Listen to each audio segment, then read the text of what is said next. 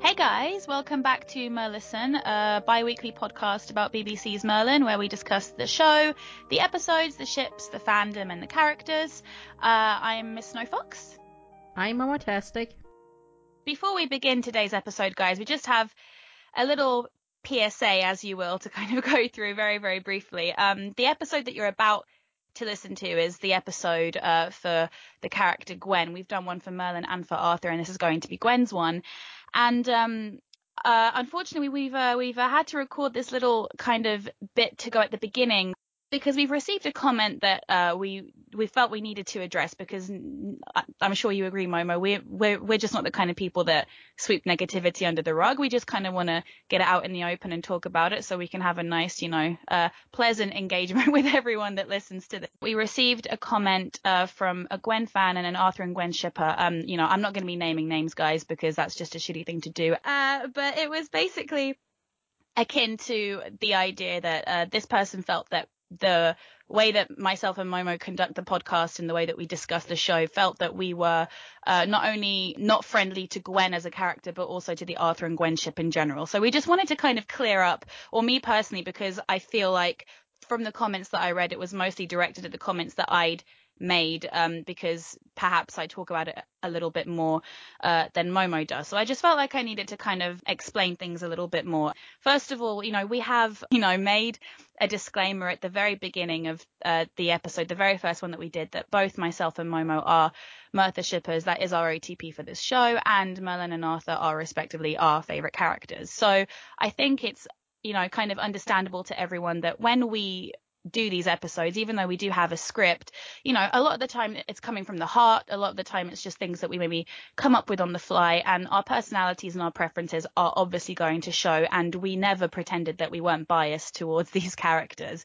That being said, I would like to think that it's very obvious by now how critical we are of everything that we talk about, whether it be the ships or the characters, or, in every single episode review that we do, we have a dislike and a like section, to the point where I've actually quietly to myself wondered, listening back to the episodes myself as I do, just to see what we've been saying, will people think we even like this show because of how much we end up criticizing including the Merthyr ship. I mean, guys, Momo said some, quite, what could be construed as very cruel things about the Merthyr ship to do it, their power dynamic and all the rest of it. So yeah, that's our job here. That's what we do, because I think it's so much fun to criticize something you love, especially when it's been so many years since it's been aired and kind of the freshness has worn off a bit, because that's part of enjoying something, and it's healthy to be critical of the things you love. So I would have thought it would be obvious that we're not biased in the sense that we think the things we like are the best and are flawless, because they're most definitely not. And I've said some, quite kind of questionable things about Arthur, even though I love him, and about Merlin, even though, he is my favorite. So just to bring this back to Gwen, I wanted to really make it clear, I do not dislike Gwen as a character at all. And I'm genuinely sorry if the things that I've said have come across like that, but I just thought I'd set the record straight. I think she's a delightful character, and the things that I will be saying in the episode that you're about to listen to are being said because I dislike the way that she's been written, and that is genuinely it. I think in season 1 she is a wonderful character and I genuinely enjoy her, and I hope I've given enough reasons, actual legitimate reasons from my personal experience, why I don't enjoy her character as much in the seasons going forward. And I'm sure I've said equally, kind of bad things about Arthur and his portrayal as the seasons go forward, and the things I didn't like about him. And that is that. Also, I would like to point out that, I have said many times in this podcast that my OTP, or one of them in the shows, is Lancelot and Gwen, and the ship that got me into this fandom and into reading fic was Merlin and Gwen. So I would have hoped it would be obvious that I wouldn't OTP for a character that I hate, because that just seems a little bit counterproductive. As for Arthur and Gwen, I'm not going to make any qualms about the fact that I genuinely just don't ship them.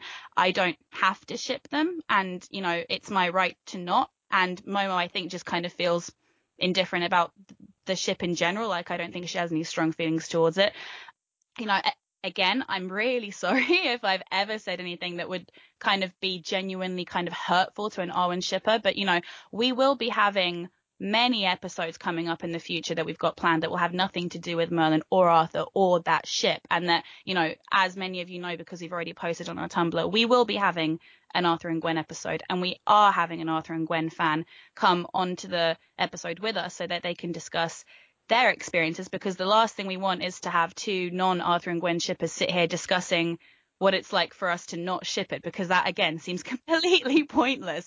We genuinely want everyone to enjoy this podcast. Now, does that mean that most of the time it will be kind of geared towards things we enjoy? Well, yeah, because, you know, we're not paid to do this, guys, and this is genuinely something we're doing for a hobby. And when we do eventually talk about Arthur and Gwen, which is coming up very soon, neither of us are going to be disrespectful. Neither of us are going to say horrible things. Will, you know, I mean, I can't speak for Momo, but will I be myself be critical about the ship? Yeah, I will. Not in a spiteful way, not in a horrible way, just things I observe, the same way as I was being critical about Merthyr and any other ship that we're going to come across. And, you know, when we come to the section of things that we do like, of course, there are genuinely things that I think are cool, and I will mention them. And I'm sure that the Arwen shipper we have on with us will be more than happy to take over from the, you know, her personal love for the ship. And I'm really excited for you guys to hear it. And, you know, if, guys, you do genuinely disagree with the points that we either make in this episode about Gwen or about any other character we maybe don't feel was handled that well, then just get in touch, because that's what the comment section is there for.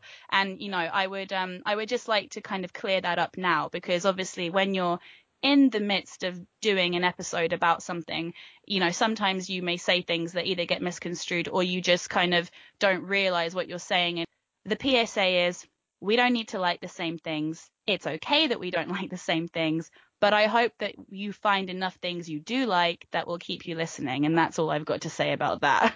I just want to add 2 things to this. First of all, we are going to make every effort to broadcast the schedule of upcoming episodes more clearly on our website. We're going to put up the schedule for like the next 3 to 6 months. And if you see an episode that you want to participate in, where you feel like you have strong feelings about this character, especially if they're, you know, strong good feelings, and you want to participate in the episode, please get in touch with us and we will set up a date on which we can record an episode together.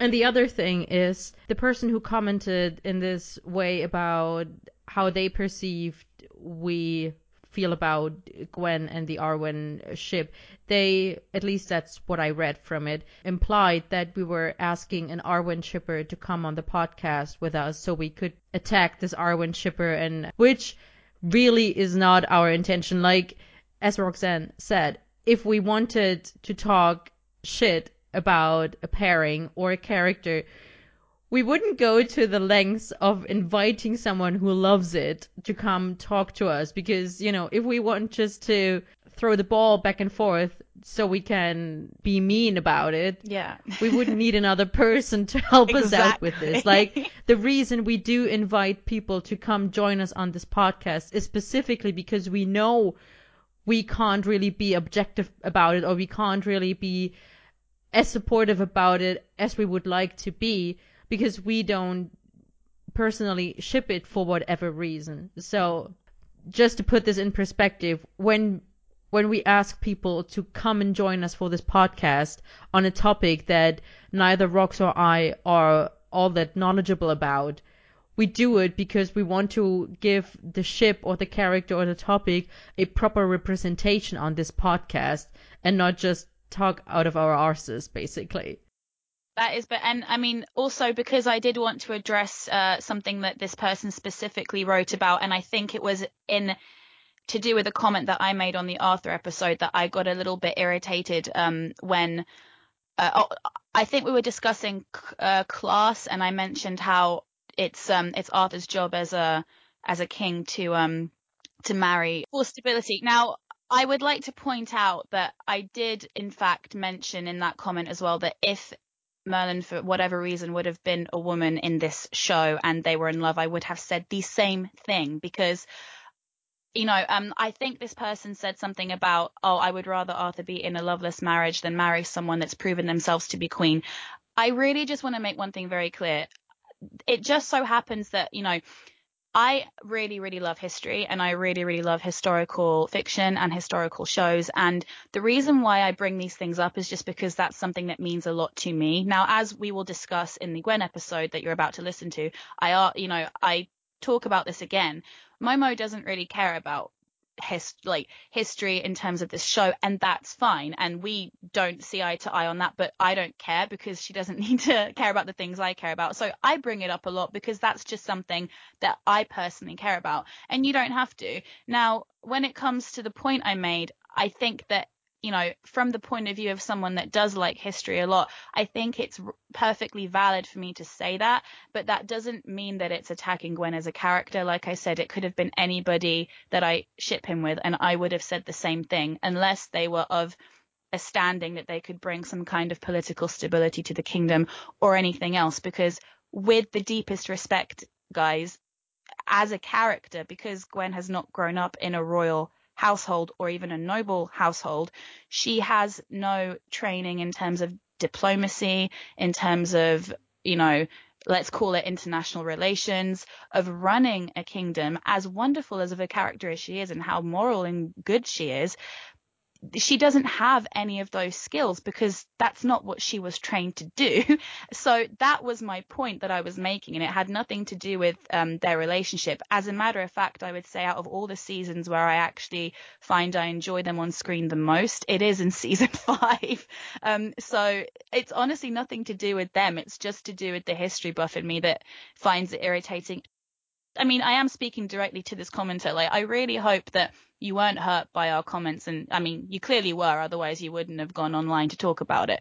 But I really, really hope that we've kind of made it clear that if we sometimes make a joke, it's just done in banter, in just a bit of a kind of friendly way. I'm really sorry if anything was taken out of context, and hopefully from now on we can just kind of move forward and not have to give that disclaimer every time that we perhaps are critical of something that you like.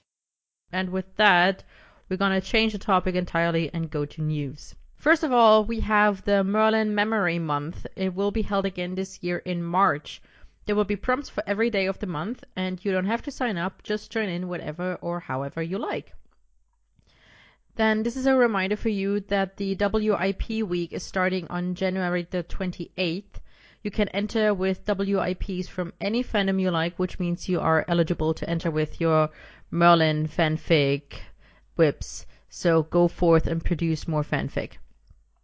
And finally, an Arthur/Gwen community on LiveJournal intends to host a rewatch specifically for Arwen shippers. They're currently hosting a poll as to when the rewatch should begin, so if this is something that interests you, go and check out their LiveJournal and let them know when is good for you. Wonderful!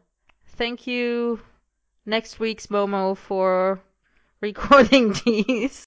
We try and, lighten the mood because we have a lot of depressing topics on Merlison, so we do. Excuse me, we spent 3 hours talking about the biggest ship in this fandom. That was mostly happy. Mostly, yeah. I tried not to delve into the fact that, the love of this person's life, who his entire, life goal was to keep him safe, ends up dying in his arms because he couldn't, stop destiny. And then he lives 1,000 years on this earth alone. I didn't really want to go there, but I just did. So thanks, Rob. Sorry. A good segue though into something that is not depressing is the fact that we have talkbacks. Yeah, so many talkbacks. Exciting. Well, I say talkbacks. We're going to be talking. No one's actually recorded themselves, but you guys should totally do that because it just makes everything really, really fun. But comment all the same. We enjoy comments in whatever form they take. We're not discriminatory. So yeah, do you want to go ahead and carry on with this first one? Yeah, the first thing I want to react to is someone who reblogged our Merthyr Part 1 post on Tumblr and did a little commentary in the text, which is totally valid for commentary, but which also you will now realize is something we pick up on and we will talk about. So the user with the URL real life sucks ass, and honestly, congratulations on that URL, commented in their tags, and they like there are two things I want to pick up on. The first is that they said something about how they never realized how English-speaking people pronounce Merthyr, which is really interesting because to me it has never occurred to actually pronounce it differently, even though I'm not a native English speaker, I'm natively German.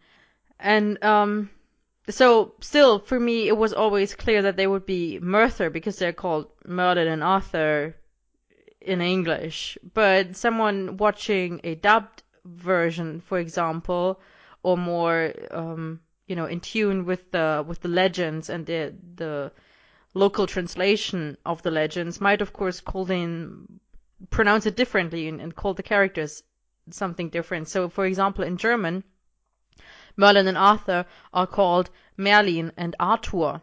So naturally, a German-speaking person might pronounce the ship name Mertur rather than Merthyr. And I do know Germans who Wow. prefer saying Mertur rather than Merthyr. So, and I think Real Life Sucks Ass has a French-sounding ship name, like pronounce it more French, which I'm not trying to say because I'm not gonna embarrass myself or you or anyone honestly. But I find it really interesting that like depending on where you're from, Merthyr isn't the same as Merthyr just because we all write it the same way, but we don't say it the same way. So that's one thing. And the other thing is just something to do with how they said that they personally prefer canon fics rather than modern AU fics, which is obviously perfectly fine, and I fully respect everyone's preference. I think you, Rox, prefer canon fics as well. Yeah, I prefer. I think like with me, it kind of lies, which is weird because I've read more modern AU fics, but I think that's because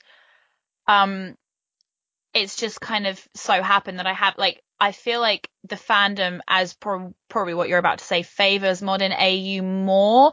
So if you go into any kind of rec post or any famous fics are most likely going to be modern AU. So you kind of have to know where to look or just go to authors that kind of regularly write canon AU or canon, like, kind of as is in the show fics to kind of really know what you're looking for. And there are a few that I kind of know of, and we've mentioned them before, like ones written by Astolat are often like, kind of canon inspired. And then like the ones, what was the other author that we liked? Separus. Yeah, that does that canon inspired, that is like based on actual history, like with like the social behaviors and stuff, which we obviously really, really enjoy. And I know that Astolat does that really well as well. So that's what I look for, but rarely so do I get it. So even though I in an ideal world would read more canon, I end up reading more modern because it's just kind of what's available like more readily. But yeah, so I am definitely with you on that I do prefer I'm talking to the commenter, by the way, not you. I am with you on that I prefer canon AU because it just feeds the angst that I like in my ships a lot more than fluffy modern incarnation. Or like, they're not even that fluffy, but modern life isn't as angsty as being able to die of the plague, It just can't be. So there you go. That's my 2 cents. But I know, Momo, that you love your modern, so. Yeah. So what I was actually going to say is that my experience as a writer and someone who interacts with other Merthyr or Merlin fans in general is that the fans at large prefer canon. Really? Yeah. Okay, this is like, as I said, this is absolutely personal experience, mostly from me as someone who talks to other people who will often tell me they prefer canon fics, canon AUs, or reincarnation, author returns kind of storylines. But also from me as a writer, I write almost exclusively modern AUs. And I have published one canon AU fic last year, or like for Merlin overall. I published one canon AU, that I published in September 2017, it is now January 2018, has received the most feedback of all the fics I've posted. And it's got more kudos and bookmarks than any of my other fics. And it's in hits, it's second only to a BBC Sherlock fic that I published several years ago, and it's already catching up fast. So this is my experience as a writer, that my one canon fic out of 24 published works in the Merlin fandom, in the not all of them Merthyr, but I have 24 published works. One of them is a canon AU, and it has received the most feedback, the most hits, the most kudos, the most bookmarks I have ever received on any other work in just 4 months of being posted.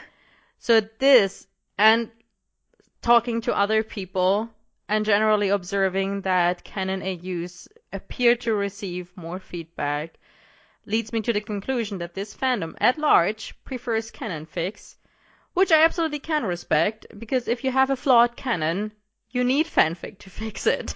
So, yeah, that's just something that popped into my head when you, dear Tumblr user, commented in your tags about preferring canon AUs. My first thought was, well, you and basically everybody else in this fandom.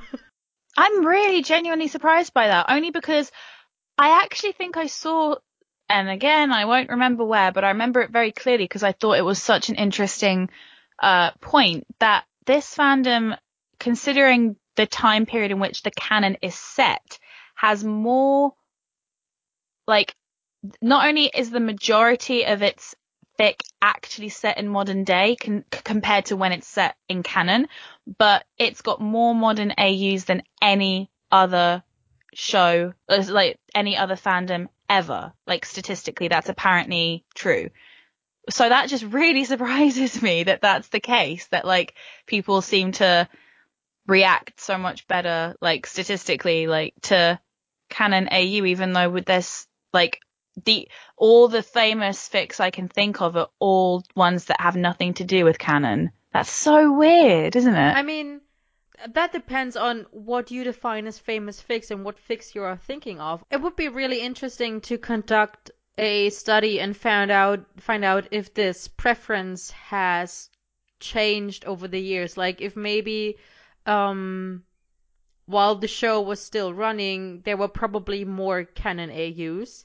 Then after the show ended, there were probably a plethora of modern AUs, all inspired by reincarnation or author returns stuff, and just plain other modern AUs. And then I wonder what it would be like now if if people still write more modern AUs than canon AUs, but the preference of the fandom has shifted to canon AUs. Like, that would be really interesting to study, even though I have no idea how to go about it except with like extensive surveys.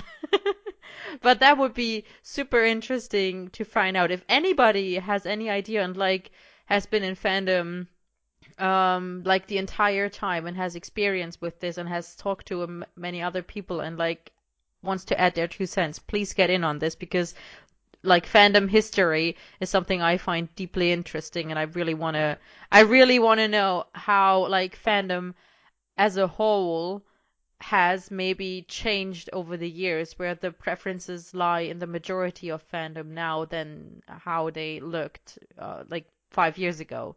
Where I might be getting this impression from, I'm thinking, is, like I've said before, the majority of the fic I kind of consumed was mostly through the kink memes. So, and I'm pretty sure that the majority of the stuff I read from there was all based in modern. Because, I mean, maybe like certain things, but the big ones that I can remember coming out of it, like, or just even like smaller fics, I genuinely only really remember them being like modern versions of things. And yeah, it's just really, yeah, it's just such a, I am genuinely shocked, like gobsmacked by the fact that like you've just told me that like people seem to prefer canon, because nothing that I've ever like kind of seen in my experience as a fic reader back in the day has ever reflected that not one thing. In fact, to the point that when I got back into reading fic in this fandom, after the finale finished. And maybe this is where everybody else kind of jumped on the same bandwagon. I remember going through the Merlin X Arthur like LJ and kind of going through the fic and just like everyone kind of being like modern after modern after modern, and me just going, I'm sick of this, and like looking at like looking for the canon tag because I wanted some good angsty like stuff that was based in the show. But maybe I just have a terrible memory and a selective memory. But yeah, I mean, please tell us your experiences, because maybe we should just do a survey. Maybe we should try and think of a way to get the statistics from this. You're the statistician out of the two of us, so I'm sure you'd really enjoy that, and I can try and like, you know, kind of come up with some ideas. But let us know if that's something that you're at all interested in, guys. Maybe we're just giant nerds, but I'm sure there are other people that kind of care. Rocks, of course we are giant nerds. We are hosting a fandom podcast because we have so much to talk about. Yeah, okay, fair enough. Let's move on. There was one more from Nicole from Latin America. And you were, like, Nicole, you were worried that, you know, we'd be upset that you're sending us such long comments and that we might find them boring or anything. No! Honestly, the longer your comment, the happier we are. Yes, absolutely. We are honestly excited to hear from our listeners, and the more in depth, the better. Having said that, you're not obligated to leave us a long, in-depth comment if that's not what you want to do. So, bringing this back to translations like of the show, because you talked again about how a lot of the subtext of Merthyr got lost in translation, literally, from English to Spanish, because your country at the time was still deeply homophobic in some ways, and you said that a lot of the dialogue was changed so it would seem less homoerotic than it was in English. And I find that really interesting because it kind of reminds me of how they changed the relationship on Sailor Moon for the US American audience and turned a lesbian couple into cousins instead, just because they couldn't deal with lesbians in an anime on TV. So I find that really interesting how much of the story of the relationship between characters is changed on purpose when translating a TV show into another language. But their relationship is never meant to have subtext. That's what I find a bit strange. Well, but clearly enough people read into it so that they were like, no, we have to change it because it's too homoerotic. That's hilarious. I wonder what Johnny Caps and Julian Murphy would have to say about that. That literally their show is so gay that they thought they did it on purpose. There you go. Wow. That's what I found really interesting. And then we have a ton of comments from Woodland Goddess, and Rox and I are absolutely thrilled that you are commenting on basically every episode. Like literally, it's like I've told this to Momo. I like refresh like the Merliston website like every day to look for a new comment. Like it's just so rewarding. So keep sending them. So we actually had to, like, we are going to get back to you on all your comments, but we had to split them between this episode and the next one because otherwise this entire episode would just be talkbacks. And as interesting as that is for us and maybe some listeners, we also do want to get around to talking about Gwen eventually. So we're going to start with two comments from you. The first one is from our second episode on which we did, which was on the Dragon's Call. And you made a good point about Mary Collins's morals and the morals of her son, i.e. that we don't actually know what they were. Like, we don't know why her son did magic and why he was put to death. So you, Woodland Goddess, make a good point about Mary Collins's morals and the morals of her son, because we don't actually know why her son was using magic. Like, for all we know, it could have been something evil. And I mean, given that Mary Collins knows a bunch of evil magic, like how to kill people and then turn herself into them, it stands to reason to believe that maybe he was actually using evil magic. And still, where Uther is cast as the villain in this episode because he's killing a magic user. So that's really interesting, and it's good that you picked up on it because we obviously didn't. Yeah. And she also wrote something really nice about the symmetry between Merlin. The first time he saves Arthur, like he ends up holding Arthur in his arms because he pulls him back and they end up like falling over on the floor, and it mirrors it in the symmetry of Arthur then dying in Merlin's arms when he couldn't save him. And it's yeah, because I never wanted to be happy ever again. No. So We gotta keep up our reputation of bringing down the mood. And then the second comment that we're going to react to from her is on the Coin-a-Lot episode, or the Coin-a-Lot recap episode, I should say. And one of the things that we picked up on was just, I mean, she sounded like she really enjoyed the sound of Coin-a-Lot, which we're really, really happy about because obviously she is coming to the convention, so that's wonderful. And she said that she was concerned about maybe a kind of the supposed pressure of the kind of interaction or the social interaction or kind of speaking up, and we just wanted to both say that that's not an obligation in the slightest. It's really chilled out. Just because I prattle on, it doesn't mean you have to, like, at all. And I'm sure Momo would back me up on that. Yeah, and I will say the same for me, just because I talk a lot and try to, get other people to talk with me about things.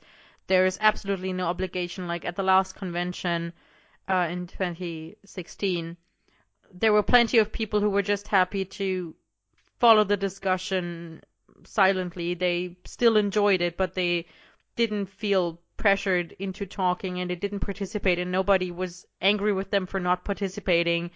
Like, you can pick and choose what you want to participate in at the convention. It's absolutely low pressure for social interactions. You do what you want to do, and if what you want to do is just sit in the back and watch the whole thing quietly and laugh at our terrible innuendo jokes, then that's what you're gonna do. I'll be honest, you'll be lucky if you can get a word in, because this time it's me and Momo doing the convention, and last year it was Momo and Tracheon, who Tracheon is wonderful, but she has some kind of social awareness of when it's acceptable to stop talking. Unlike me. And I don't have that. No, neither do I. So yeah, thank you so much for all your feedback, guys, especially Woodland Goddess, who's been commenting on like every episode, which is so cool. And yeah, we can't wait to hear your feedback for the stuff we've already kind of recorded and is waiting to come out, and also on this episode. So yeah, just keep them coming in, because it's really nice, and it gives us something to talk about that's, not just about the theme this week. It's like other stuff we can bring in from previous episodes. So yeah. So let's talk about the woman of the hour, shall we? Gwen. Yes, please. Who we really, really like. Just not always maybe what they choose to do with her, because she gets a bit of a hard time from the lovely, lovely writers who don't really know what to do with her most of the time.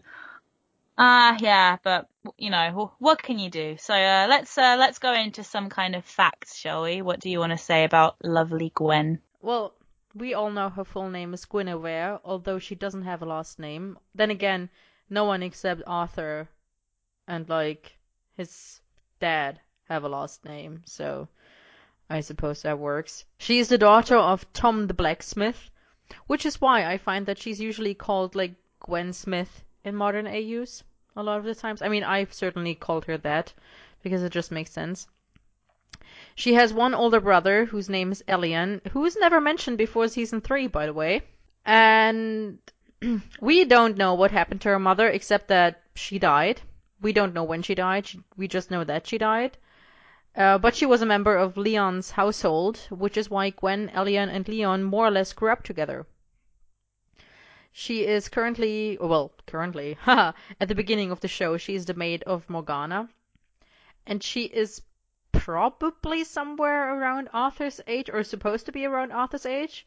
Like, Angel was 28 when Merlin first aired. She was the oldest cast Yeah. member, I think. Yeah, so she was around 27 when they filmed, which is 5 years old. Like, she's 5 years older than Bradley and Katie, and 6 years older than Colin. But I think she was supposed to be Arthur's age.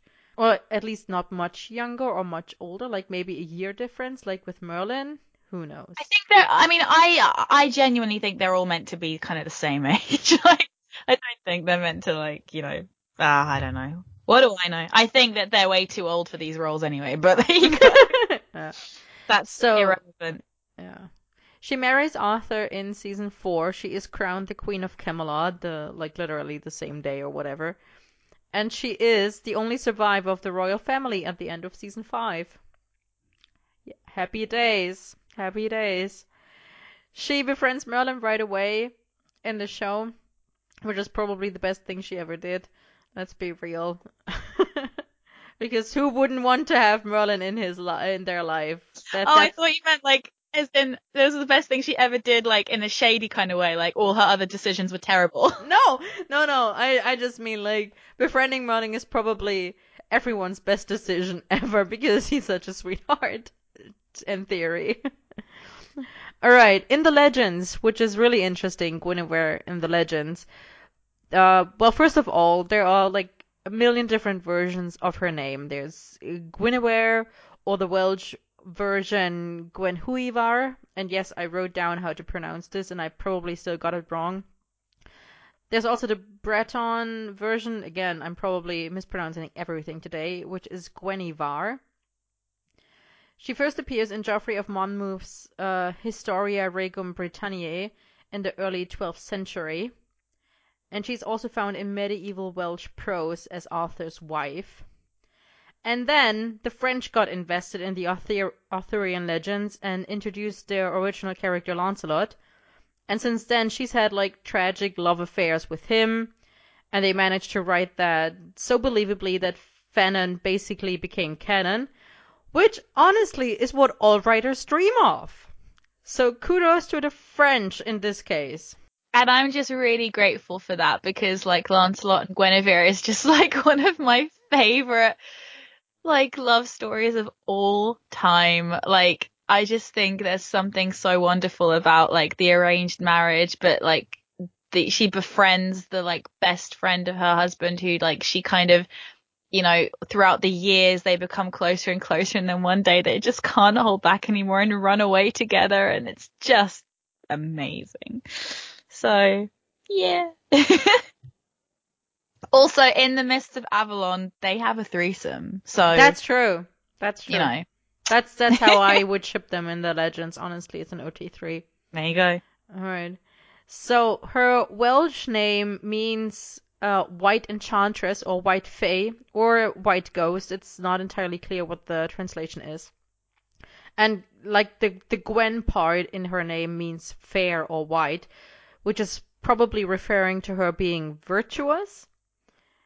Also, fun fact at the side, Jennifer is the Cornish version of Guinevere. So if you're called Jennifer, you're actually Guinevere. That's amazing. Yeah, congratulations. But honestly, there are like as many variations on her name, like so many variations on her name, and I'm too lazy to list them all, but you can definitely look them up on Wikipedia and everywhere else on Google. So just do yourself a favor and spend an afternoon Googling versions of Guinevere's name. You'll never get bored. And then the legends also vary kind of on what her relationship with Arthur actually is, or what her heritage is. Like there are versions where Arthur is married to 3 different Guineveres. Monmouth only mentions the one Guinevere, and she's descended from a Roman noble family. But like, as I said, there are so many different, like, origin stories for Guinevere, like, at least as many as there are options for a name. What they do usually like agree on is that she is childless. Except for like in one version, she isn't because she becomes Mordred's consort and bears him 2 sons. So I feel like that is sort of like punishing women for choosing the wrong dude sort of plot line. I don't want to read too much into it, but then again, this is the patriarchy, so you know. But maybe also rewarding her for choosing the right dude, no? Because if she was childless, couldn't have kids, and then chooses somebody else and then has kids with them, if she wanted kids, maybe that's like a reward. I don't know. I just I mean, that depends on from whose point of view you read the story. From Gwen's point of view, that might well be true. But from, like, you're supposed to be rooting for Arthur, and Arthur's enemy is Mordred, so. True. So, like I said, it highly depends on your point of view of the things. But now I kind of really want a fic based on our canon, our BBC's Merlin, where Gwen and Mordred have an affair after he comes back to Camelot because he's like uh, this naive young 18-year-old, and she just teaches Stop. him the way of the bedchamber. It's literally like everything I love. Stop. Well, we'll get to the point where we talk about who she gets shipped with, then I'll tell you how many Gwen Mordred fics there are. Yeah, like I'm saying like stop because I love the concept, but I don't want her anywhere near anyone but Lancelot. So I'm just like, don't do this. So yeah, again, the way she's characterized varies a lot between different versions of the legends. Um, Apparently she can be a weak and opportunistic traitor in one legend and then a flawed but noble and virtuous woman in another, and it's just like it really depends on who's writing it and what they want to do with her and how much they either like or dislike her or want to push their own like favorite character. Like that's just basic fanfic writing 101. I will also point out, I mean, again, I can only speak for The Mists of Avalon because it's the only piece of literature I've written that wasn't like classical literature, which women aren't really represented in it that well, so like you can kind of forget it. But she's kind of like, I don't want to use the word fanatic, but she's a bit of a religious like zealot in that, and I think that's quite consistent because I think in most of the legends she's she's a Christian, and Arthur is still kind of like straddling the line between like paganism and Christianity because it's like that early that like obviously we're writing about. And I remember in The Mists of Avalon I actually really disliked her as a character because she had such a narrow-minded view of like religion, which obviously she would have, but like Arthur was kind of not like unsure, but like Morgane, his sister, was like obviously pagan because she was like a priestess and stuff, and he had this Christian wife, and he was kind of like straddling the line with like all these different kind of practices, and she would like weave him like and like embroider him these like flags and banners of like symbols of Christ like for him to wear into battle when and like he wasn't like that bothered and stuff, and she would like put pressure on him to like be more Christian, and I'd just be like, calm down. Like please don't. Like it's really bad, like and I'm Christian, so that's saying something, like just calm down. Like so yeah, that, but I think that's quite consistent with her character, like to be, I think she's Christian in nearly every like incarnation or most of them from what I remember, but yeah, that's like another trait of hers. Except probably BBC's Merlin. Yeah, okay. Which brings us back to Gwen on the show. So, Rox, what do you reckon are like Gwen's abilities? Like what can she do? What strength does she have and like in the sense of capable of doing? Well, we know that she's a seamstress. I mean, well, I say we would infer because we're never actually shown her sewing, but I mean, we would assume she would have to know how to do this. Like, I mean, it is said in Lancelot that she's the finest seamstress in all of Camelot. Oh, okay, yeah. Because okay, she makes his outfit, his of pumpkin course, outfit. Yeah, it's like it's once that we see it. Which is why I wish we'd had perhaps like a lot, just like a throwaway line for like all of her costume changes like throughout the seasons, that like she made them herself. Like that would have been quite nice. Like I wish that we didn't have to just kind of come up with that on our own. And obviously we see mostly in season one, really just kind of mostly in season one, her knowledge about weapons and armor and things like that, because of course her father is a blacksmith, so of course she would know about it. And we see it in episode 2. She teaches Merlin how to put armor on. He doesn't know what he's doing, but she does. And she says in episode 10, I can mend armor and sharpen swords. So and we've seen obviously that she's she's relatively handy, like with her fighting skills, like in the moment of truth, and then later on in the show as well. So those are her kind of like practical abilities, and I assume she's a pretty good cleaner. She washes plates as well. This is something that she says to Arthur. Yeah. I'm not really sure what else to add. Yeah, no, I mean that's what I would have said as well. So let's talk about her personality. So, I mean, obviously she's friendly and caring and helpful and kind and forgiving and all of these things, which are just shown over and over again, and how she like comes to talk to Merlin in the very first episode when he's put in the stocks, and she just comes to him and tells him that she thought he was really brave and that she's happy that someone stood up to Arthur. So, she and then like she shows him this kindness of talking to him when everybody else is just pelting him with rotten produce. So yeah, she's clearly she's clearly impressed by kind of good deeds of others, and that's definitely something like one of the I'd say fewer consistencies that we have. Like that's kind of like her moral compass like comes from within. Like we've kind of talked about like the morality of like other characters, not Morgana yet, but obviously the other ones, kind of comes from the people around them and like what they feel about the people that they care about. And that's kind of where Merlin and Arthur's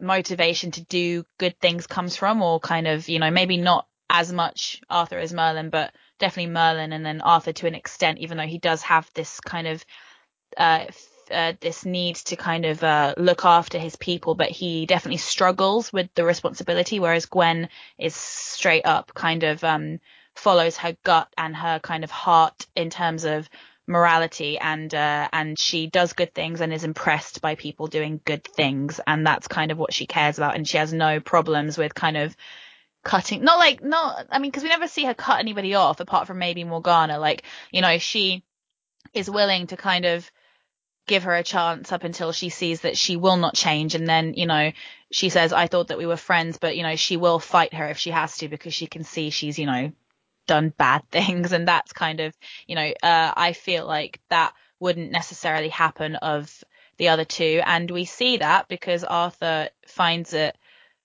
really difficult to go up against Morgana. I would say, he seems incredibly sad, like much more saddened by, like they have like similar interactions, right? Like, oh, I thought we were friends. And I would say he seems much more like heartbroken about that than Gwen was. And they arguably knew her for a very similar period of time. So, yeah, I would say that Gwen is much more kind of comfortable with, if she had to, like, cutting people off, like, because of what she believes in. Like, she's got her own set of morals, which is very interesting indeed. Yeah. And still, she's also, well, I mean, it depends on how you want to characterize that, but like, she is not willing to break the law exactly. Like, she's still afraid of breaking the law. Like, she might do it if she absolutely has to, but she's not easily doing it. Like, I'm thinking of the Poisoned Chalice, which we are going to discuss next week, or in 2 weeks, where Gaius tells her, well, the poison was made with magic, the antidote might also have to be made with magic, and she's like, well, it's forbidden. So she very clearly is still hesitant about breaking the law, even though she recognizes that the law is not always right. Yeah.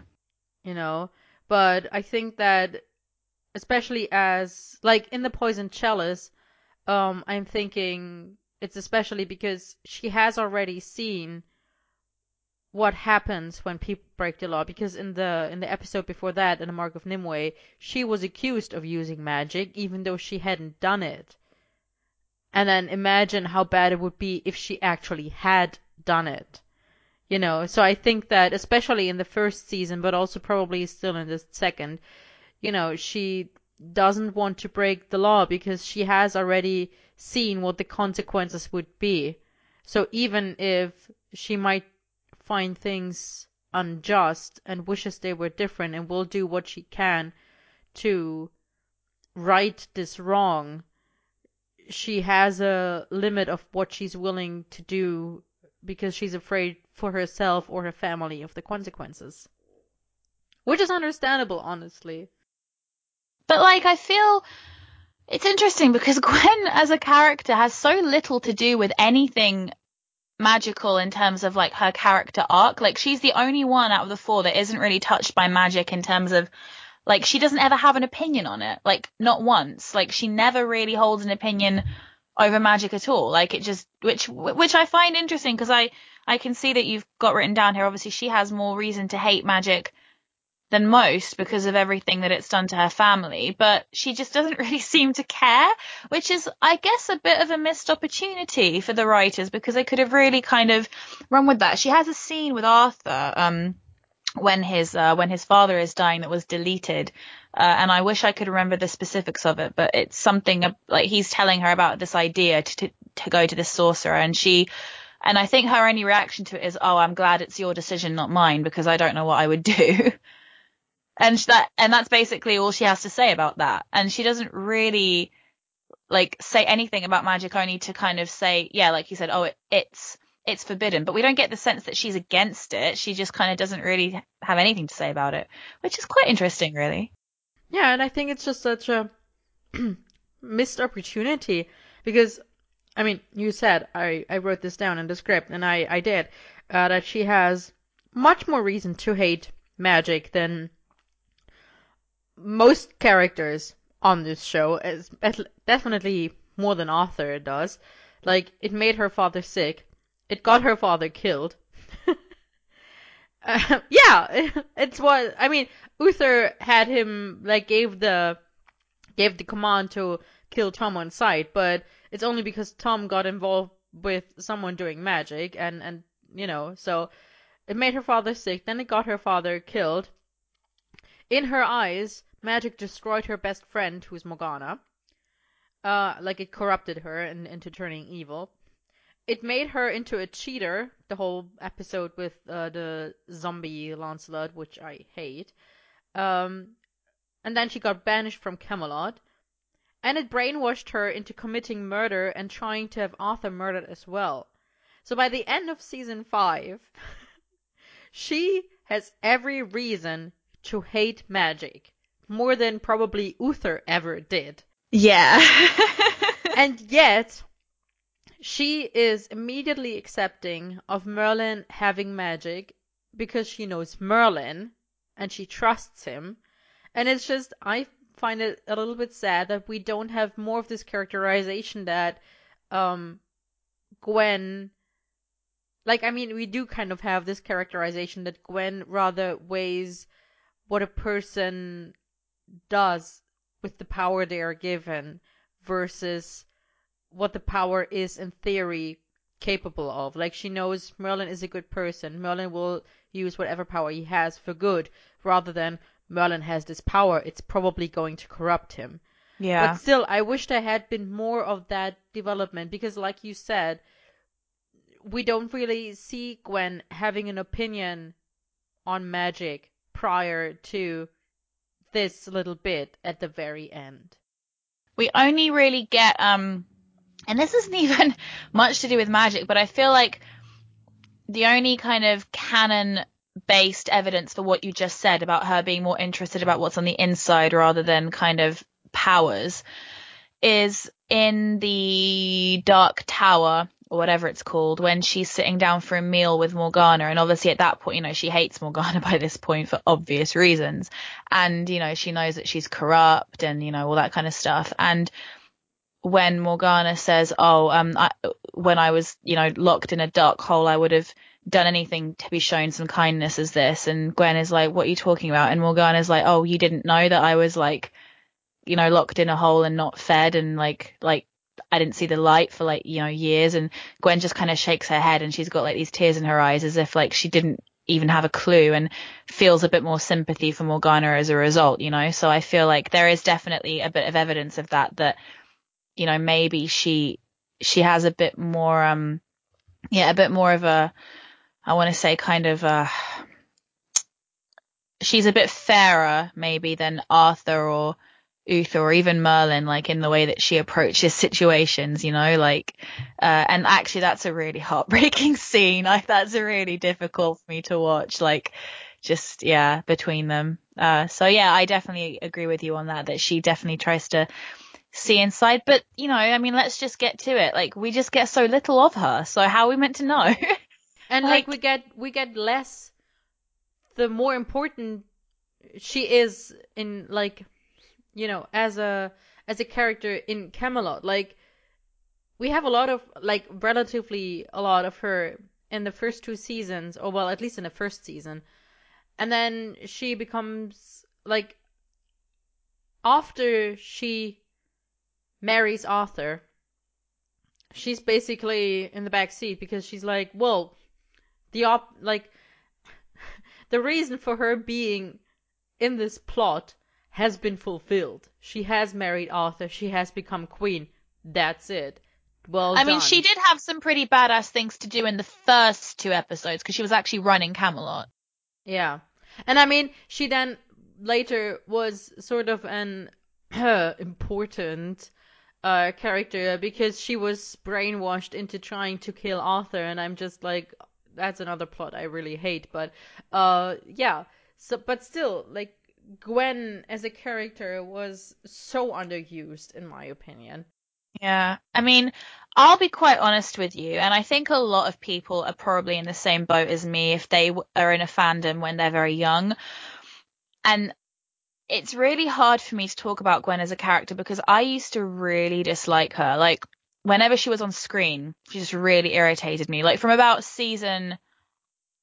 I want to say probably like season 3 onwards, but I would even say like late season 2.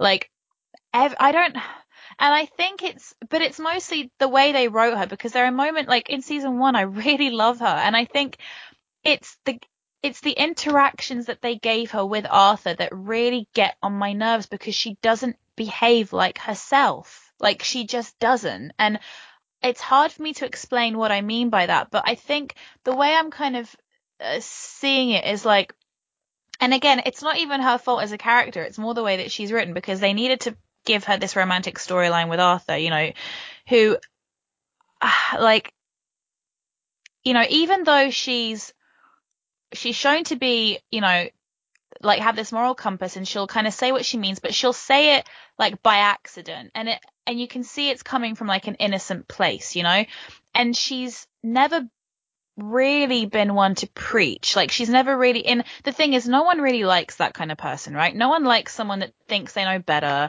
that like wants to kind of like tell you what to do kind of thing. She only had, I think, one scene like that in early season 1, and it was in the A Remedy to Cure All Ills, where Gaius leaves and he's like, oh, I haven't got a choice, and she's like, in life you always have a choice, sometimes it's easier to think that you don't, you know. But then when he says, well, my choice is to leave, and then all she has to say is, well, then I'll miss you, you know. She's kind of said, but I find that in season 2 and then 3 and then 4 she has these scenes where they felt like they needed to give her the character trait of, she needs to make Arthur into a better person, which is when I started to just completely lose interest in her, because the only reason why she would be in a scene would be to do exactly that. And you would have these extended sequences where she's like schooling Arthur, and I'm thinking of the Once and Future Queen in particular, where she just rips into him with like all this stuff, and I'm like, first of all, it irritated me because it those kinds of sequences just take me out of the reality of the show completely, because I'm just like the fact that he allows her to speak to him like this is completely ridiculous, because like he would have killed Merlin for like less. And forgive me, but we are watching a medieval show and he's a guy, so he's, at the time that this is set, more his equal than Gwen is, unfortunately, whether that's right or wrong. And I'm just very surprised that Gwen, even knowing her class and her place like next to Arthur in that situation, would speak to him like that. And I think that's what it makes her seem really naive in that sense. And it really gets on my nerves, because I'm like, there are ways that you can like say things that don't make you look like you're really kind of impulsive, if that makes sense, and kind of like don't think before you speak, because it just really kind of, I don't know if I'm getting it out in the right way, but do you kind of see what I mean?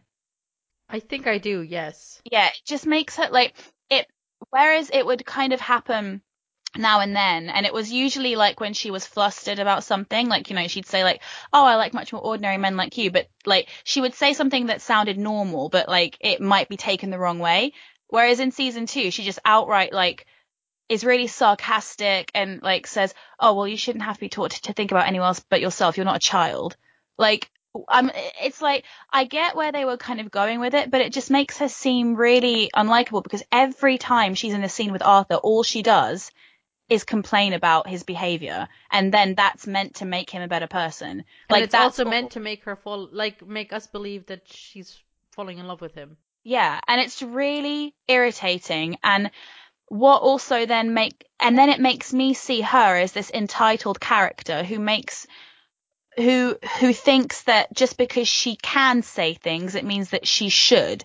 And it's like because even Merlin doesn't say everything that's on his mind, because he's with the king. And like, and I actually saw a post once that actually said something along the lines of, oh, you know, Merlin sometimes even gets it too close for comfort for my liking, because he sometimes forgets that it's the fucking prince he's talking to, and that he doesn't have the right to speak to him the way he does sometimes, because unfortunately he is his inferior in the way that we understand it, like from Arthur's point of view, because he doesn't know that he's this big sorcerer. And I feel like this is something that they keep doing with like these servant characters. It's like, it's far more interesting for me to watch a show where people are constricted by the things in their everyday lives. Like, you can't just say what you want to this guy because of the class difference. So you need to make it, you need to get your point across in a different way. And that makes it more interesting. You can't just shout in his face telling him exactly what you think, because that would never have happened. And it just doesn't look or sound right. Like a servant girl schooling a prince on his behavior. What? Like, it really irritates me. And then when she's not schooling him, she's giving him these big speeches about how he's such a good person now. And I'm just like, what? It just really gets on my nerves. Not to mention that by season 2, she pretty much only had scenes with him and very few other people. Yeah. Also, by season 2, they had started to, like, give her different outfits to, you know, Mm-hmm.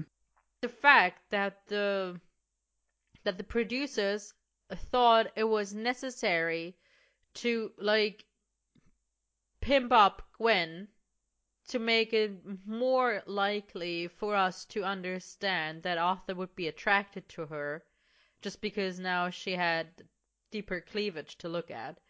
And like makeup and stuff, or like not even makeup, but like different hair and like flowers in her hair and stuff. Yeah, so, you know, that they thought that was necessary, that really bothers me, honestly. I asked Angel about this, actually. I asked her about this when I first met her, and I said, why did they do this? And she didn't really have a good answer for me, to be honest with you. She was just like, oh, I think it was kind of like where she's always been this inner beauty, like throughout the seasons, they kind of brought it onto the outside. What a diplomatic answer. I was like, look, clearly it's nothing to do with you, but I hoped you'd have a better answer for me.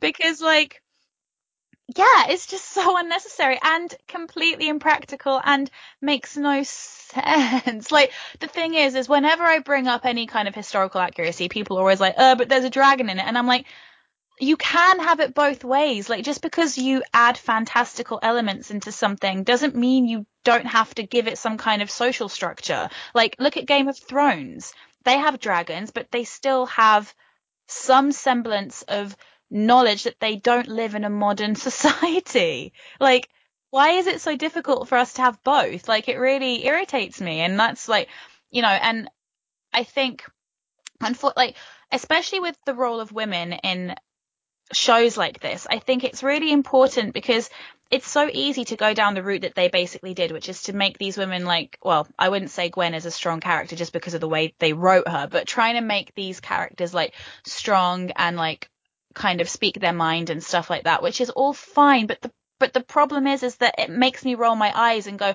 oh, well, isn't this a feminist adaptation, like being forced, as opposed to, so, for example, there is a book called The Other Boleyn Girl, which was made into a bad movie, and it has this scene between Anne Boleyn and her mother, which wasn't in the book, but I actually do appreciate it for the purpose of, for the point I'm making. And throughout the whole movie thus far, Anne's been really impulsive and like really flirtatious with King Henry, and basically just like going about things completely the wrong way to try and like get him to marry her so she can like, kind of go up in class and stuff like that. And she in the end fucks up big time. I can't remember what she does, but she is exiled to France to go and live in the French court by her father. She's heartbroken and she's like acting like a child. And then her mother kind of sits her down. And she's like, when you go to France, use this as an opportunity. Look at the ladies of the French court. Look at the Queen of France. Learn from her.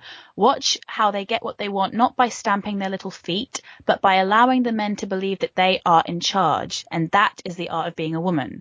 And in those days, that is what it was. And there were strong women that, got what they wanted and did what they wanted, but they didn't do it by behaving like the 2017 counterparts that we might imagine. And I just think it's very lazy writing, like, to do things that way, because it just makes me kind of go, well, that would never happen, even though I know there's dragons, but you got to give me something to go on here, like, to make me believe it's real.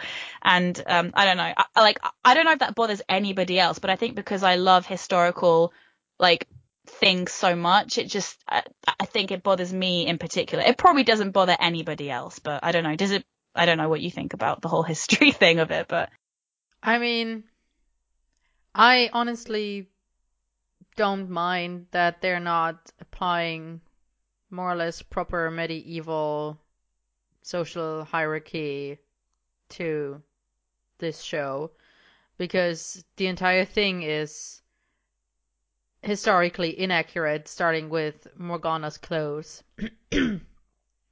Like, you don't, like, forget the dragon and the magic. Look at the clothes and the props they have.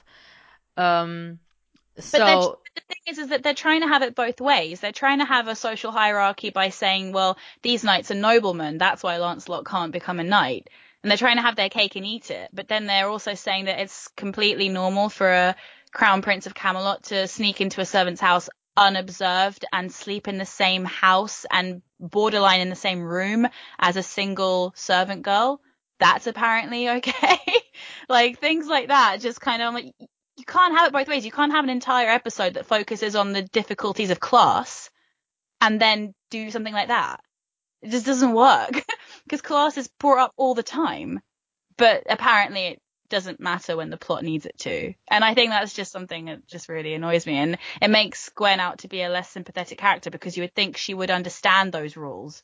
Like, and I don't know. But again, like, it's only once she starts to get this relationship with Arthur, because it's like they were doing relatively well, like, in kind of introducing them as characters to each other. And then by season 2, they just didn't know what to do with her. So they just made her a love interest and nothing else. Borderline nothing else. I think the only episode she has, that's like anything to do with anything outside of her relationships, and I want to say it's Castle of Firion, like after season 1, I just feel like that's really bad. Like, and she has a lot of scenes up until then, but just nothing to do with anything else apart from Arthur or Lancelot.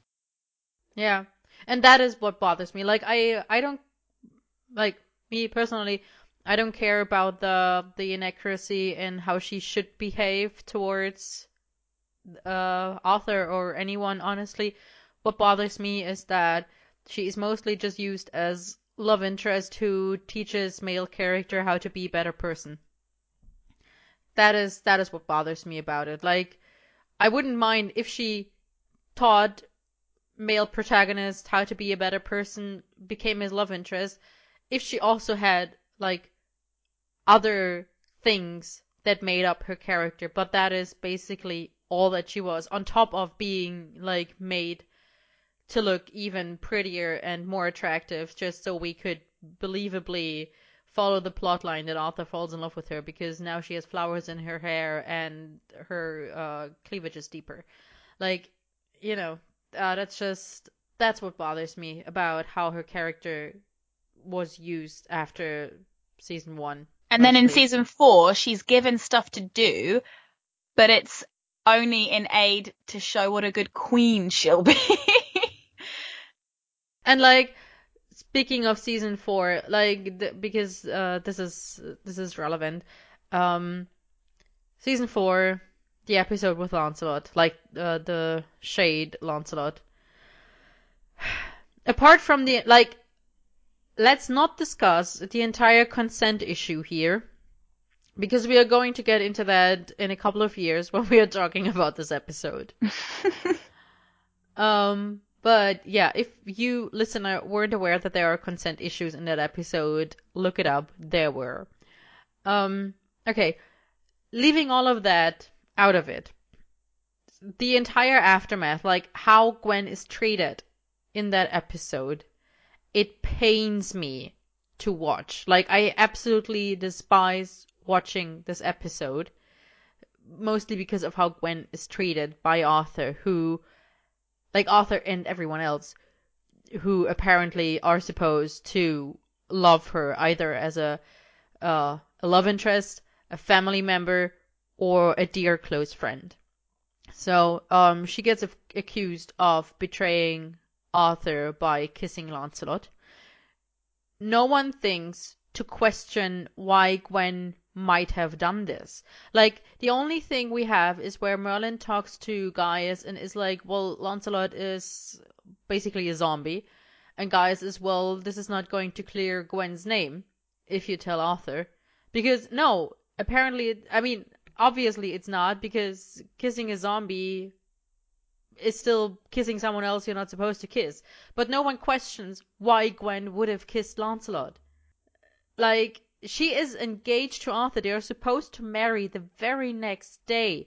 And no one wonders why Gwen chooses to kiss Lancelot now. Like, Merlin doesn't think that maybe that is a little bit strange. You know, he doesn't try to find out if there was any kind of influence on Gwen that would have made her kiss Lancelot. Like, he doesn't suspect, not even Arthur suspects magic, and like Arthur should probably the first one to be like, maybe magic was involved since Oh, he's it doesn't not. surprise me at all that Arthur doesn't suspect magic because, of course, like, but yeah, Merlin should have. Merlin should have suspected it, or maybe Gaius should have suspected it, you know? Elian might have suspected it. No one thinks to question Gwen. Like, it is taken as granted that, at least by Merlin and Gaius, that Lancelot is not actually Lancelot. He's like an after image of Lancelot, who just looks and sounds like Lancelot, but isn't actually Lancelot. But no one seems to think that there's anything, like, apart from feeling upset and betrayed, no one questions why Gwen might have done this. She is treated terribly. Like, she is Arthur's fiance. You would think that at the very least she wouldn't be like pushed down onto the floor and treated like garbage, even if she kissed someone else. Like, first of all, why make it so public? And second of all, come on, Arthur, you are a better person than that. Like, you were ready to, or like the way he is characterized, I would assume that he would have been ready to let Gwen go if she had indicated that she wanted to be with Lancelot rather than with him. So, you know, the characterization of Arthur in this episode pains me because I feel like it is out of character. And then she is banished from Camelot, and she has to drag a wagon full of her belongings out of Camelot by herself. Like, not even her brother stands at her side. Like, think about this. Not even your own brother is going to be like, listen, my sister would never do this, and if you banish her, you have to banish me. Like, you have to forget about me as well. Like, no, Elliot stays in Camelot. And I mean, we have later an episode where he's like, sort of, kind of, maybe a little bit upset about it. But, I mean, come on. Honestly, that's what you do, and I hate that episode so much because of how Gwen is treated, and it it shows, like, in my opinion, it shows that these writers have no understanding of their characters and have no respect for Gwen as a character. Oh, they have no respect for Gwen as a character at all. But like, I think though, it's really difficult because the problem with Lancelot is that he doesn't exist as a character unless he is there, which makes no sense, because if they referred to him more often, then things like this might be answered. For example, from Arthur's point of view, he knows that Gwen was / is / whatever he thinks in love with Lancelot. He knows that Gwen would have gone to live with Lancelot had he not left in the episode where he went to, go and get her and like save her life. Like, that was obviously, like, he's very aware of that. He, saw Gwen's reaction to Lancelot's death and, his funeral pyre of like all his things, where it's one of the most upset that we've kind of ever seen her, and like it was in public as well, and you can see he looks like, I would say he looks a little uncomfortable, like, because he doesn't really know what to do, and he just kind of like leaves her to grieve for him, like on her own, sort of thing. Now, whether or not he believes that she had or has any feelings for him is kind of, that's only been where we're meant to think a couple of months until Lancelot supposedly comes back from the dead. Arthur doesn't suspect that there's anything wrong with him. He thinks that it's the same old Lancelot, and all of a sudden, Gwen's acting weird. But, I feel like if you were the kind of person that might have already kind of not had suspicions, but been worried about someone else maybe loving another person, I imagine that if you walked in and saw them kissing, like, it's not like she was kissing Merlin, like that would have been weird, but, there's absolutely no reason why this couldn't have happened in real life, even though obviously it was all magic. And, in a way, it's like, well, damn, like, if this actually happened before your eyes, you'd probably lose your fucking shit, like, because it makes sense. That's why Morgana chose Lancelot. That's why she brought him back from the dead, because she knew that he would strike a nerve, like that it would look real, and it's meant to look real. Yeah, so I just feel like, with Merlin, it's probably a little bit different because he knows that things aren't always what they seem. But I'm not surprised by Arthur's reaction at all. And to his credit, not to his credit, but like to his kind of credit as a character that's written, like he asks, like, what happened, and like she does, and of course, poor Gwen, because she doesn't understand that she's being enchanted, she doesn't have an answer for him. So from his point of view, he's like, well, what the hell were you doing? And she's like, I don't know. So what would you do? Like, if you don't have an actual answer, what can you do? Like, except just believe that what you saw is real. And she doesn't deny it. She even says, I was drawn to him. Like, she doesn't really, we know what she's talking about, but from Arthur's point of view, he thinks she means I was drawn to him romantically, physically. Like, that makes sense, right? So it's like, I can kind of see from his point of view why he would have banished her, but the others, yeah, definitely should have stood up for her in some capacity. I still think that it's out of character for Arthur to have banished her right away. Like, I feel like maybe maybe that's just wishful thinking, but I feel like the person Arthur is at this point, because this is several years into like knowing Merlin and having been influenced by Merlin and others into becoming a better person and like thinking more about how he reacts. And like, I will grant you that this was emotional for Arthur as well. And we all know that Arthur doesn't deal well with his emotions because he has no, like, he's not used to dealing with his emotions. But still, I feel like banishing her, like, basically right away is an overreaction, even for an emotional Arthur in this moment. Or, at the very least, banishing her and then not, like, calling her back, like, an episode or two later. Like, because, I mean, at the end of season 4, he does take her back. You know, they meet again in Yaldor and she takes care of him while he's wounded and then they basically get back together. But I feel like an emotional Arthur who banishes her because in this moment, like, he's red, he's angry, he's upset, he's heartbroken, and he's like, the only thing I can think of, because I'm an entitled prick, is to send her away because I have that power. But I feel like, give it a week, let him calm down, let him think about this.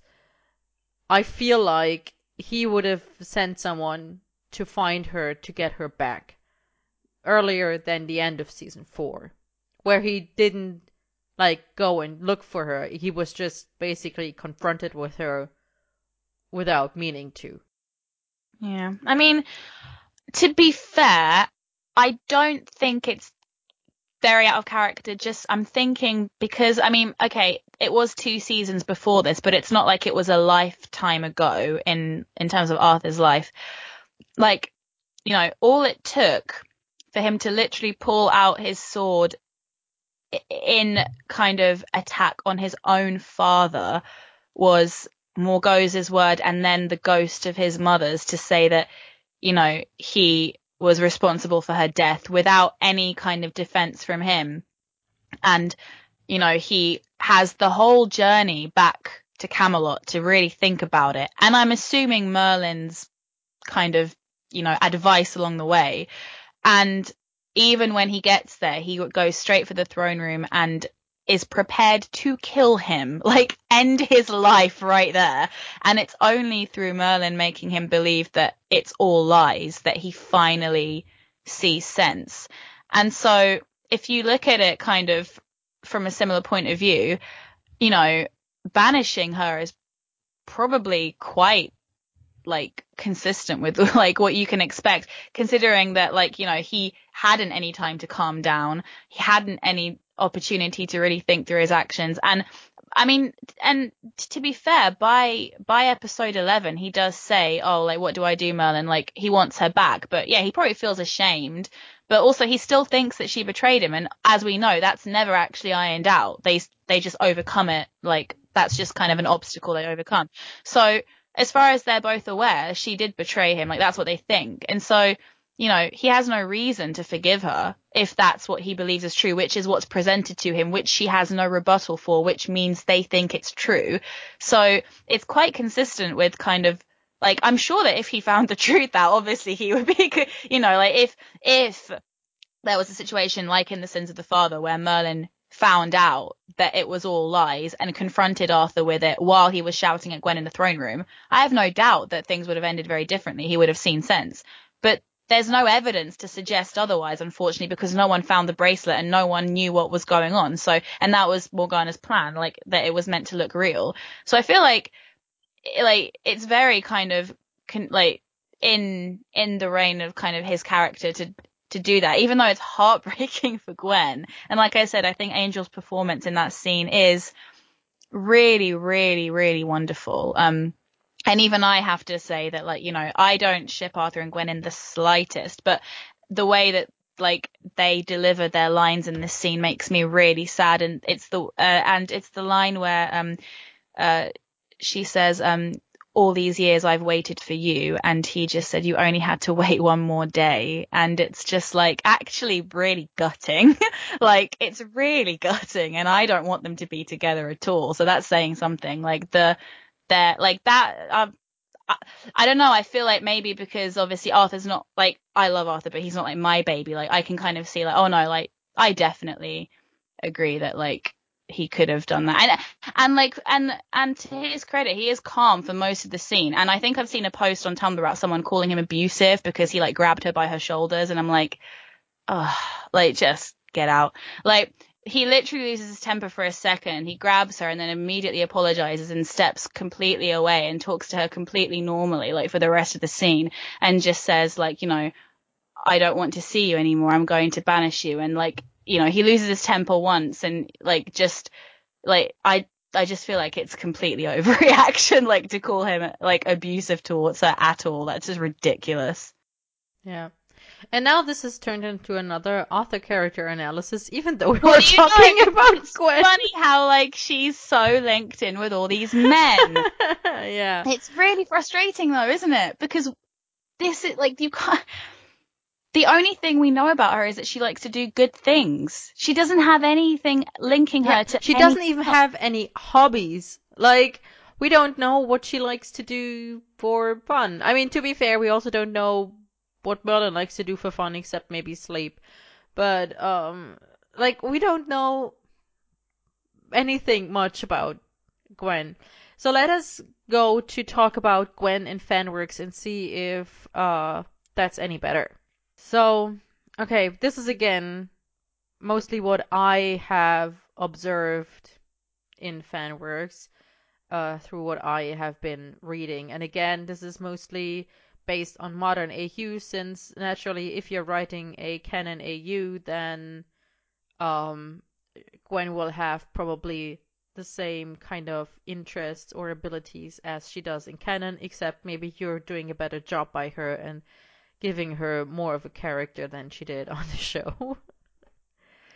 So, common jobs that she usually gets are being a florist, being a baker, being a nurse, or being a teacher, which all kind of have to do with, you know, taking care of people, nurturing them, nursing them, feeding them.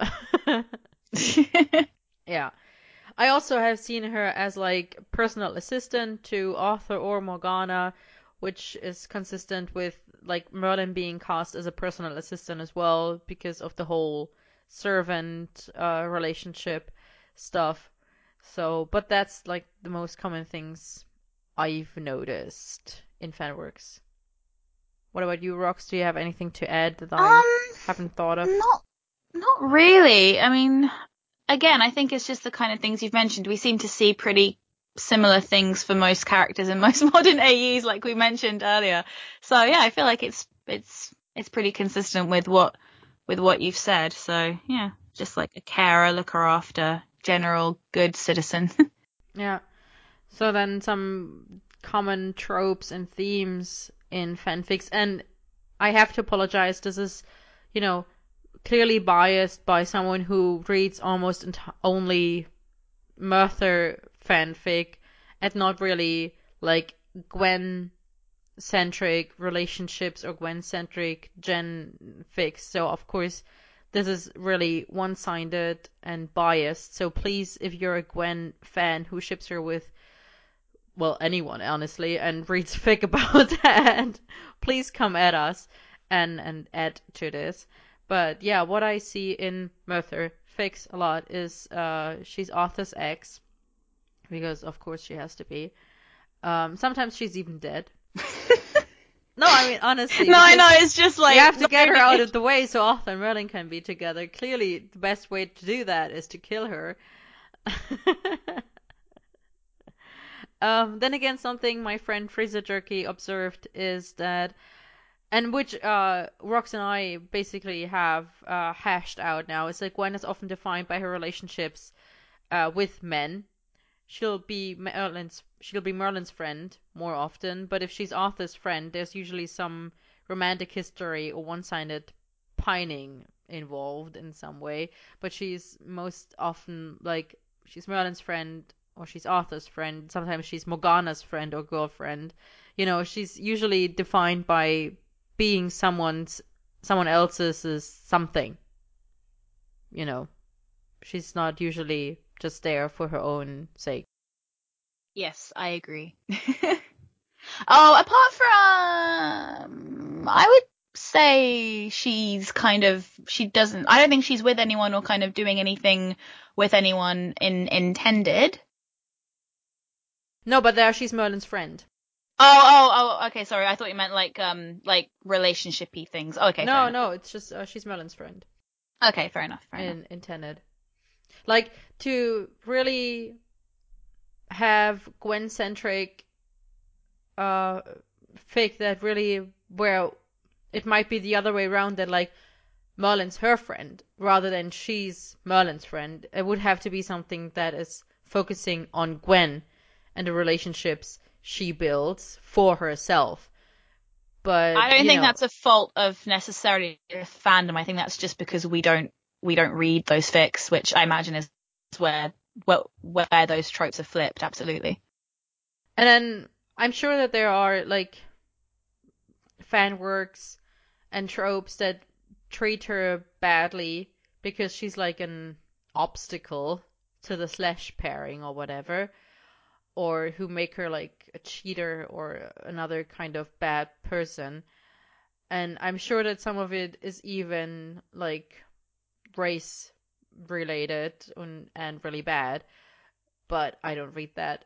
Like, if you're writing this or if you're portraying her in that way, then I will not enjoy your story and I will definitely close the tab and not come back to it. Yeah, and I feel that's pretty much consistent for like I enjoy Gwen so much more in like fan works than I ever do in canon. Like they just give her so much more interesting things to do, even if she's not the main focus. Like even like I'm thinking of the Student Prince, like especially like, you know, she's got so much going on. Like, you know, she's got, you know, this like friendship with her roommate, and she's got like this whole story arc where she's like doing this suicide hotline, you know, like where she kind of does that like during the night, and then she's got like the whole thing where like she and Morgana like kind of end up making friends and trying to rule the world together, you know, and like all that kind of stuff. And yeah, it's just like really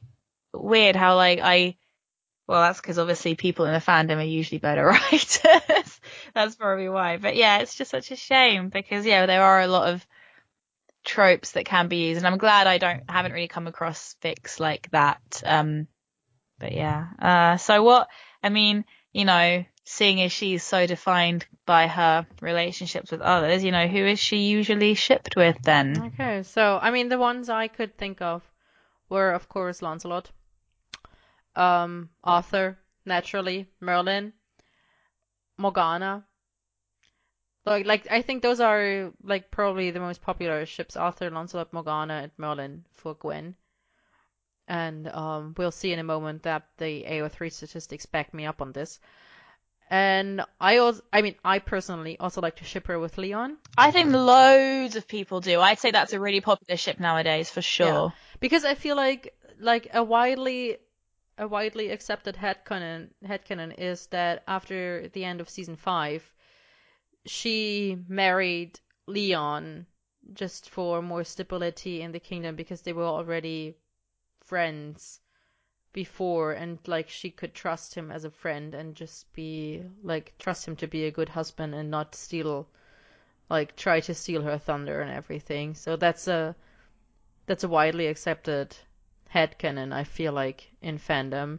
So I mean, I personally love to ship them. I've written them into stories that I've written. So, you know, Leon, I totally am a Gwen Leon, or however their ship name is called.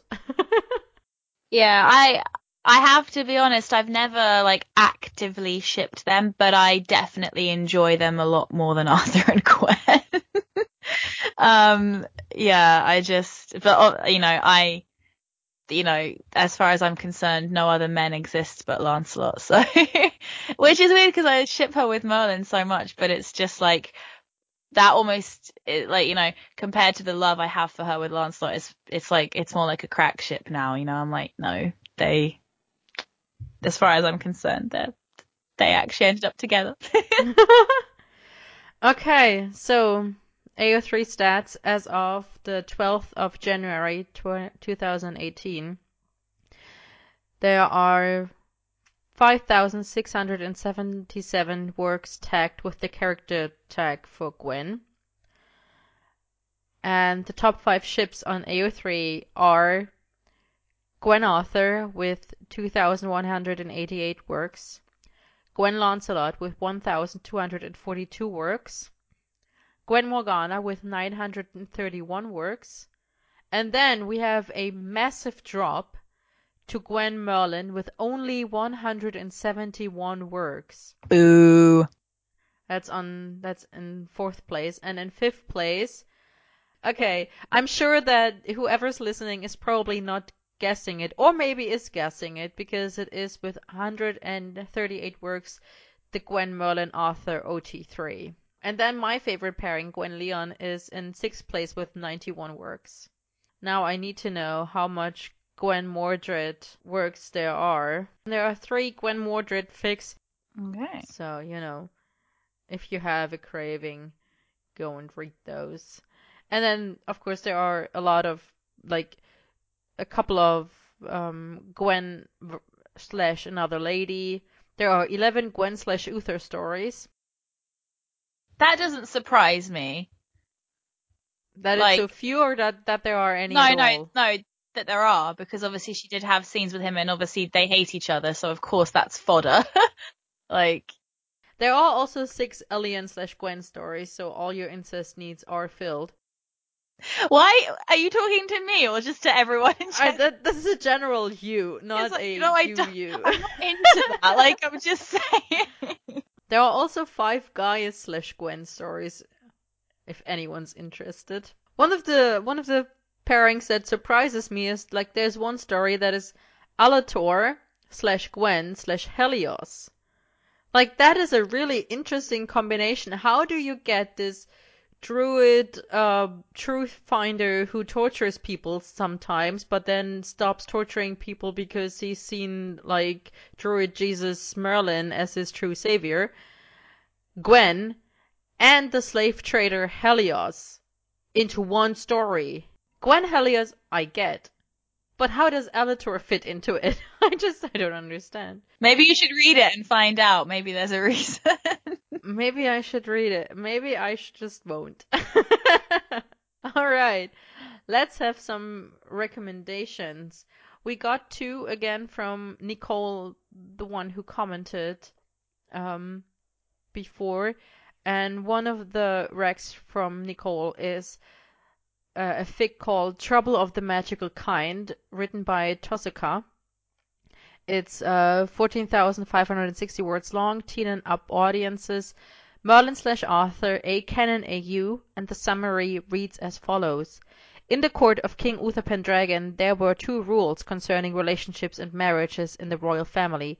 The first one was that it had to happen for love. The second was to never ever fall in love with a sorcerer or a servant. It was really quite unfortunate that the crown prince of all people had to go and fall for his magical manservant. So that is one. And the other one they recommended is The Sidewalks of New York by an author whose name I cannot pronounce, so I shan't even try. It's a historical Merthyr AU, rated explicit, and it is 161,191 words long, so that's a bit of a read. And the summary reads, New York City, 1925. Jazz, flappers, parties, and violence. In the midst of prohibition, crime boss Arthur Pendragon and his gang, the Knights of the Round Table, arrive from London to open a speakeasy in Chelsea. Fearing they'll lose their hold on Manhattan's west side, the Black Kings send Merlin Ambrose to spy on the Knights. The 2 gangs quickly become rivals, and there is no place for love in war. I'm literally so thirsty for this fic already. I can't cope. This is like everything that I love. I need to read this. Thank you for that rec. All right, then you have 2 recs, I think. I do. I've got 2 video recs again. I would have more, but like we said, Gwen doesn't have much to do, so not many people have done videos about her. And one of the videos that I have to rec is from the Merlin collab group called Two Sides Studios, which did a whole series of character-based videos. That one I think is called I'm Coming Home, and that's from Two Sides Studios. So we all contributed to that one. And but it is honestly like a nice video. And then the second one is Guinevere Pendragon soldiering on. Although I didn't actually write the name of this video down. I've just got the link. So, but I think it's called something like Soldier On or Soldiering On, and it's like instrumental to the best of my memory, and it's basically about her journey to becoming queen, and actually focusing on like, you know, kind of her as a person and everything, which is really, really great. And I wish there were more videos like that, but like I said, it's kind of difficult because there's just not much material to work with. So yeah, that was my input for this theme. What are your recs, Momo? I have two Gwen-centric Gen fics that are also available as podfic, because again, this is how I consume fic most of the time. The first one is called Dividing Our Grief, written and read by Jadesfire. It is Gwen-centric, like I said. It's post season 5 and like several years after the end of season 5. And it deals with how Gwen grieves in private the loss of her friends and family. It's 4,686 words long. It's rated general. The summary says, still, looking into her own eyes, she finds it hard to remember that she is not the girl she was 15 years ago, the lonely girl she felt, weighed down with grief in her heart and a kingdom to rule. The grief remains, the kingdom flourishes, and while she is rarely alone now, she is still lonely. Which is a really lovely podfic that I listened to just yesterday. On Gwen being surrounded by people, having moved on from the loss, but still being lonely and missing the people she has lost nevertheless. Oh.